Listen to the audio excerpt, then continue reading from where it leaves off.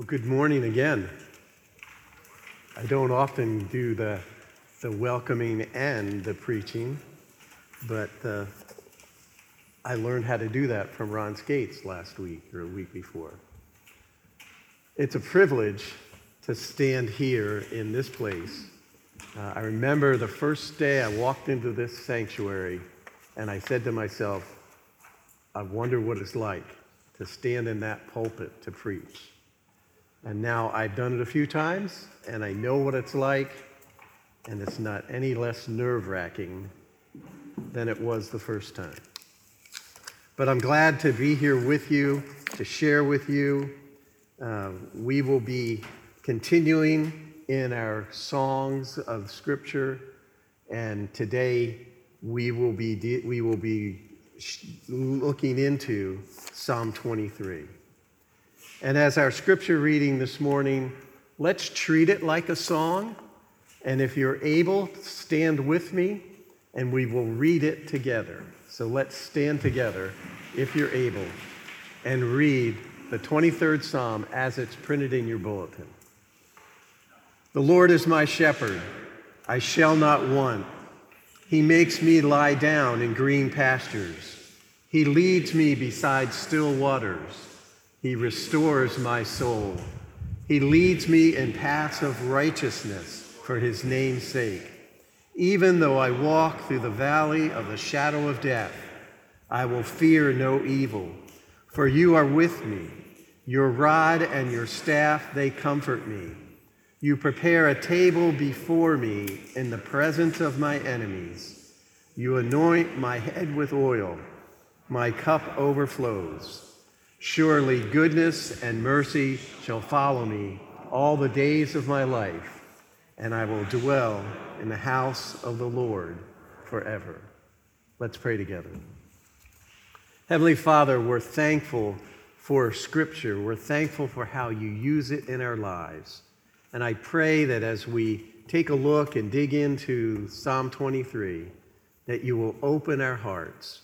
Remind us that we have a shepherd in you, and give us an understanding of the implications of that and how that addresses how we live our lives every day. Guide and direct in everything that we say and do together. In Jesus' name, amen. Please be seated.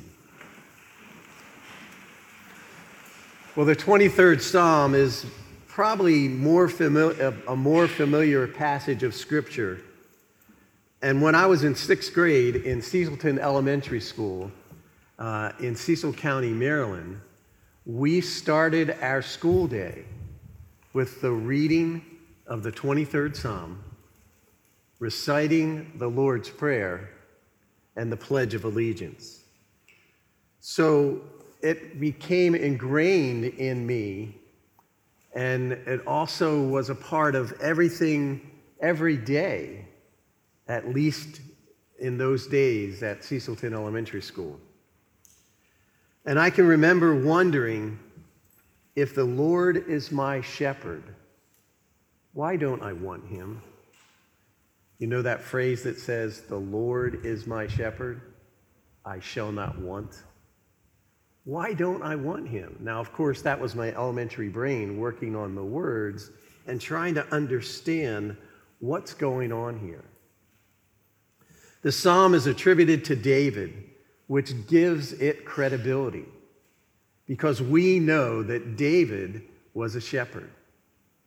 When Samuel came to anoint him as the next king of Israel, he went to his father's house and was looking for one of the sons of Jesse that would be the next king, and David wasn't there because he was out in the fields tending the sheep.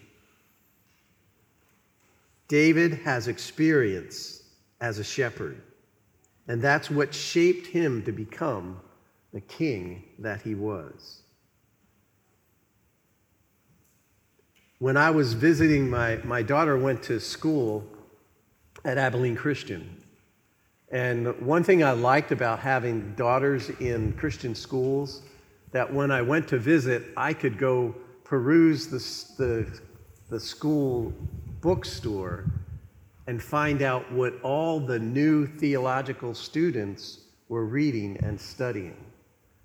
And there was a particular time where I was struggling in my relationships with a number of folks in the church. And I found this book.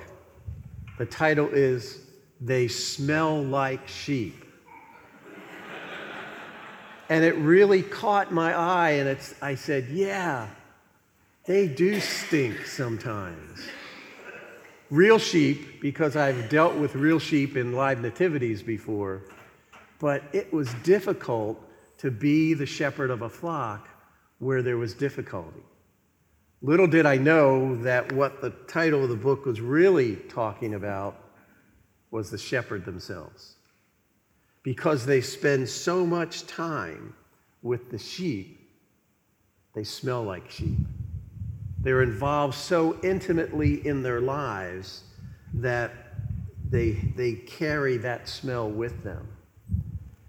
And that's probably likely why most of the shepherds live outside, especially in Israel, live outside the city. Because you really wouldn't want to sit next to them in a restaurant. And if you've worked with animals, you know what I'm talking about. I appreciate that my shepherd is with me and wants to spend time with me. It concerns me at times what smelly places I take him. We'll continue to explore the songs of Scripture. Today, we sing the shepherd's song of security. David the shepherd recognized that he had a shepherd, and the Lord was his shepherd. One thing I think that it's important to notice is that this psalm is written so much in the first person pronoun. My shepherd, I shall not want. He makes me, he leads me, he restores my soul. Yea, though I walk through the dark valleys, I don't fear. He is with me. He comforts me. He prepares a table before me all the days of my life, and I will dwell in the house of the Lord. What the first person pronouns point to us is that David was very much identifying with the Lord as his shepherd. And it also gives us the opportunity to relate to that, and he invites us to know that the Lord is my shepherd as well. So as we proceed through the 23rd Psalm, make it personal. It doesn't say the Lord is a shepherd or the Lord is our shepherd. It says the Lord is my shepherd. And if you don't take anything else home with you today, take that home. The Lord is my shepherd. I see three particular breakdowns and sections of the psalm. Verses 1 through 3, I've entitled The Sweet Spot. That's where we want to be in our relationship with our shepherd. Verse 4 is the reality of life. And verses 5 through 6 are the end game, or what's ahead for us. When I say the sweet spot, don't we all want to be in that place of the verses 1 through 3? He makes me lie down in green pastures. He leads me beside still waters. He restores my soul. And he leads me in paths of righteousness for his name's sake. Isn't that where we would all like to live? Isn't that what we would like to experience in our relationship with our shepherd? It's so descriptive of the great places, the good places and the secure places that our shepherd wants to lead us. I call it the sweet spot of our relationship with our shepherd. But we all know that although we do experience those sweet spots in our lives, there are hard times. Verse 4 says, even though I walk through the valley of the shadow of death. It's inevitable that we will walk through dark valleys. Now, there are different opinions on whether this is exclusively talking about death or whether it's talking about the dark times of our lives. But does it really matter? Because ultimately we will all walk through the valley of the shadow of death in one way or another. And as I have walked with families and helped them through the loss of a loved one and facilitated grief share, one of the things that is very clear in the video series for grief share is that we walk through the valley of the shadow of death. Operative word, walk. There's no sprinting, there's no running. We have to walk through that experience. And if you've lost loved ones, you understand what that means. Even though I walk through the valley of the shadow of death, I will fear no evil. No fear is very much a theme of the whole Bible. The angel announcing the coming of Jesus said to the shepherds, "Fear not, for behold, I bring you good tidings of great joy, which will be to all people." Jesus says to his disciples over and over again, "Don't be afraid, for I am with you." And that's what David says here, "I will fear no evil, for you are with me. Your rod and your staff, they comfort me." Now, do you understand what the rod and staff represent? The rod is the shepherd's weapon of protection for his flock. And of course, the sheep would be comforted by that the shepherd is here and he's going to protect me with his rod. And his staff was his instrument of discipline and directing of the sheep, pushing them away, grabbing them by the hook and pulling them back, keeping them out of harm's way. Even though I walk through the valley of the shadow of death, your rod and your staff brings me comfort. Do you recognize how God's discipline and direction in your life is designed to bring you comfort? And we don't need to be afraid of the rod that is his protection for us, but we do have to take note of the staff and adhere to his directing and his discipline. Even though I walk through the valley of the shadow of death, I will fear no evil. And then the last three verses, or two verses, verses 5 and 6, says, "You prepare a table before me in the presence of my enemies. You anoint my head with oil, and my cup overflows. Surely goodness and mercy shall follow me all the days of my life, and I will dwell in the house of the Lord forever." God prepares a table before us, even in the presence of our enemies, even in the presence of our problems, even in the presence of our anxieties. God is providing for us and it's providing a table.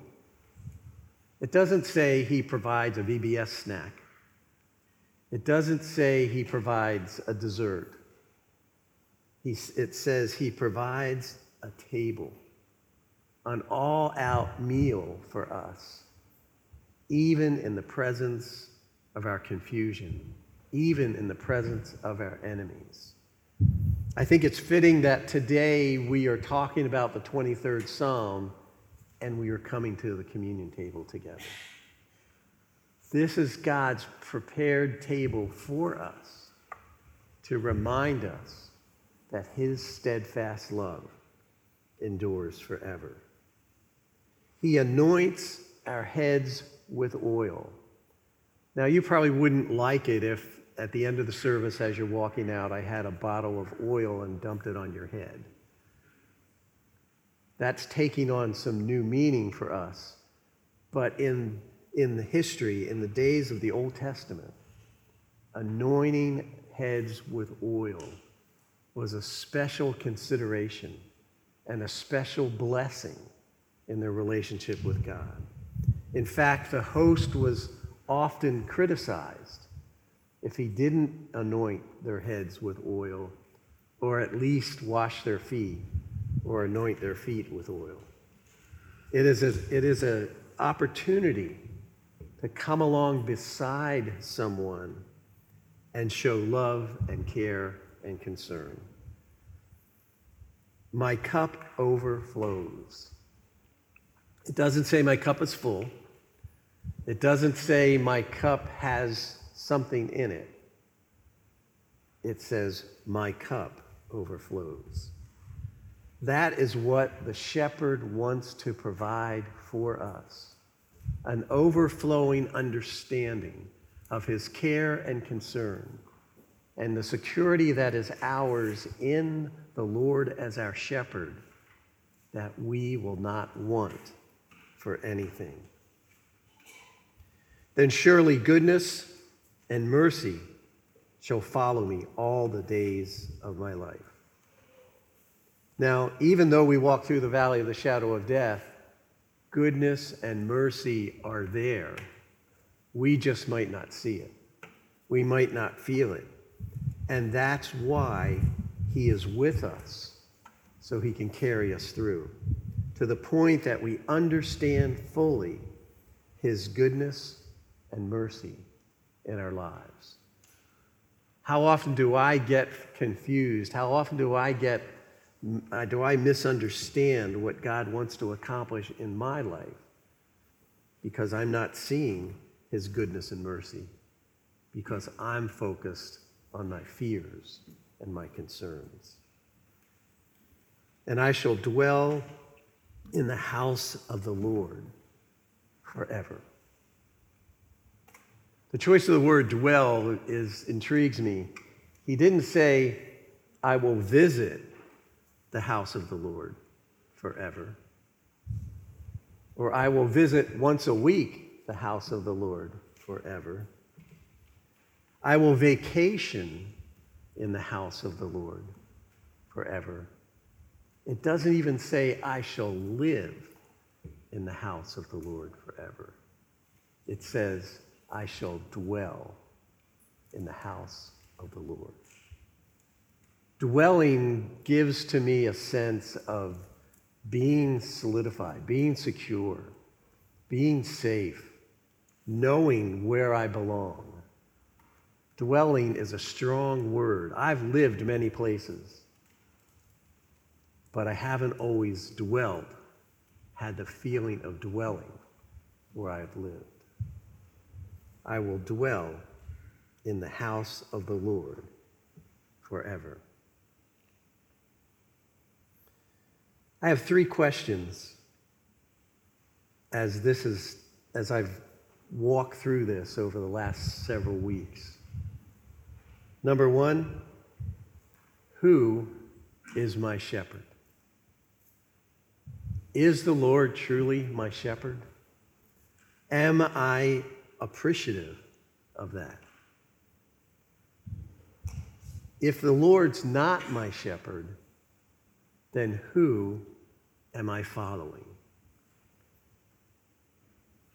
And then going back to my understanding in 6th grade, why do I act like I don't want him?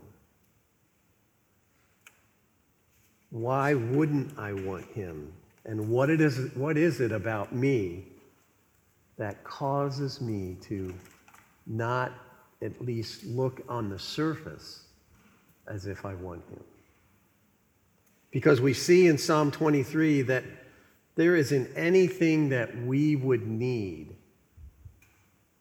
if we were experiencing fully our relationship with the Lord as our shepherd.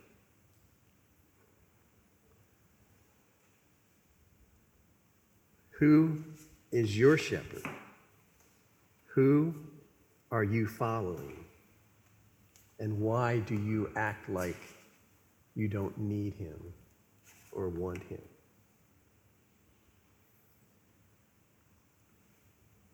Of course, the 23rd Psalm, talking about the shepherd, points us to Jesus Christ, who is the good shepherd.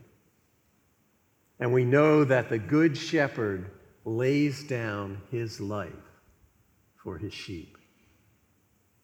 And as we come together around this communion table,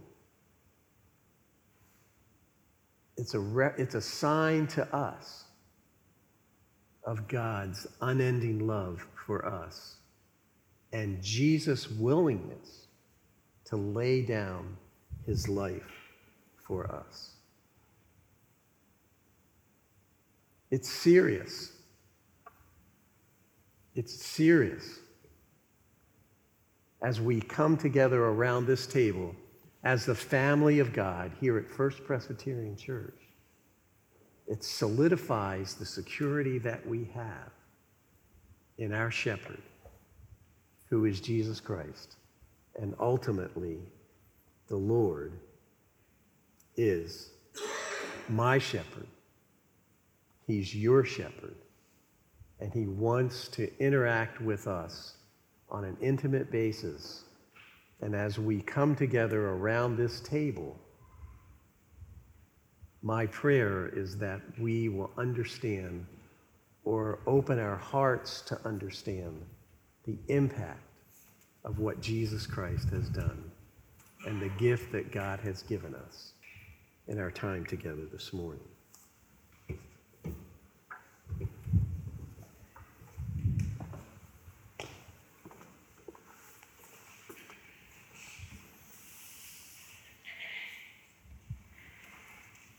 This table is the table of the Lord that he has prepared for us in the presence of our enemies, in the presence of our frustrations, in the presence of our shortcomings.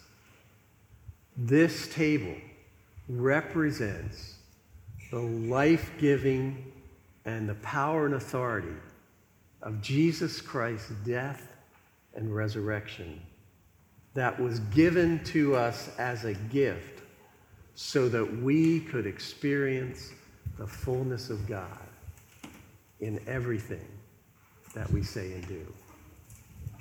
If you are a believer in Jesus Christ, if you have confessed your relationship with him, and if you are pursuing that relationship to the best of your ability, then this table is set before you by God the Father, who gave us Jesus Christ as our good shepherd.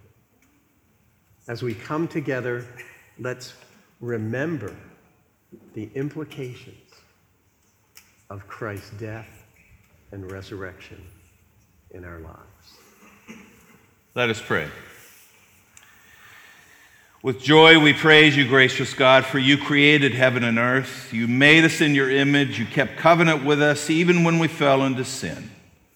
We give you thanks for our good shepherd, Jesus Christ, our Lord and Savior, who by his life death, and resurrection opened the way to eternal life, and who by his Holy Spirit guides, directs, and loves us throughout our journey of faith.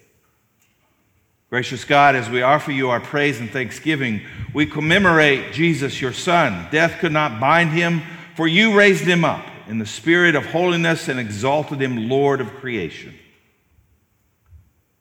Lord, today we remember and pray for people in the world who have lost their direction in life, have no security, have no good shepherd. We pray for people in the church who often reflect the same restlessness and lack of trust in your secure shepherding care and love. Guide and direct them by your Holy Spirit to trust you as their good shepherd in their lives. Oh, good shepherd, we pray for people who are fighting diseases like cancer, who are overwhelmed with caring for loved ones with other diseases such as dementia or Alzheimer's, who are overburdened with hunger and have no place to lay their head. Heal them, restore them, give them a good measure of your secure, steadfast love, so they will have hope and know that your love is greater than any of their burdens. Lord, send your Holy Spirit upon us now and upon this bread and this cup.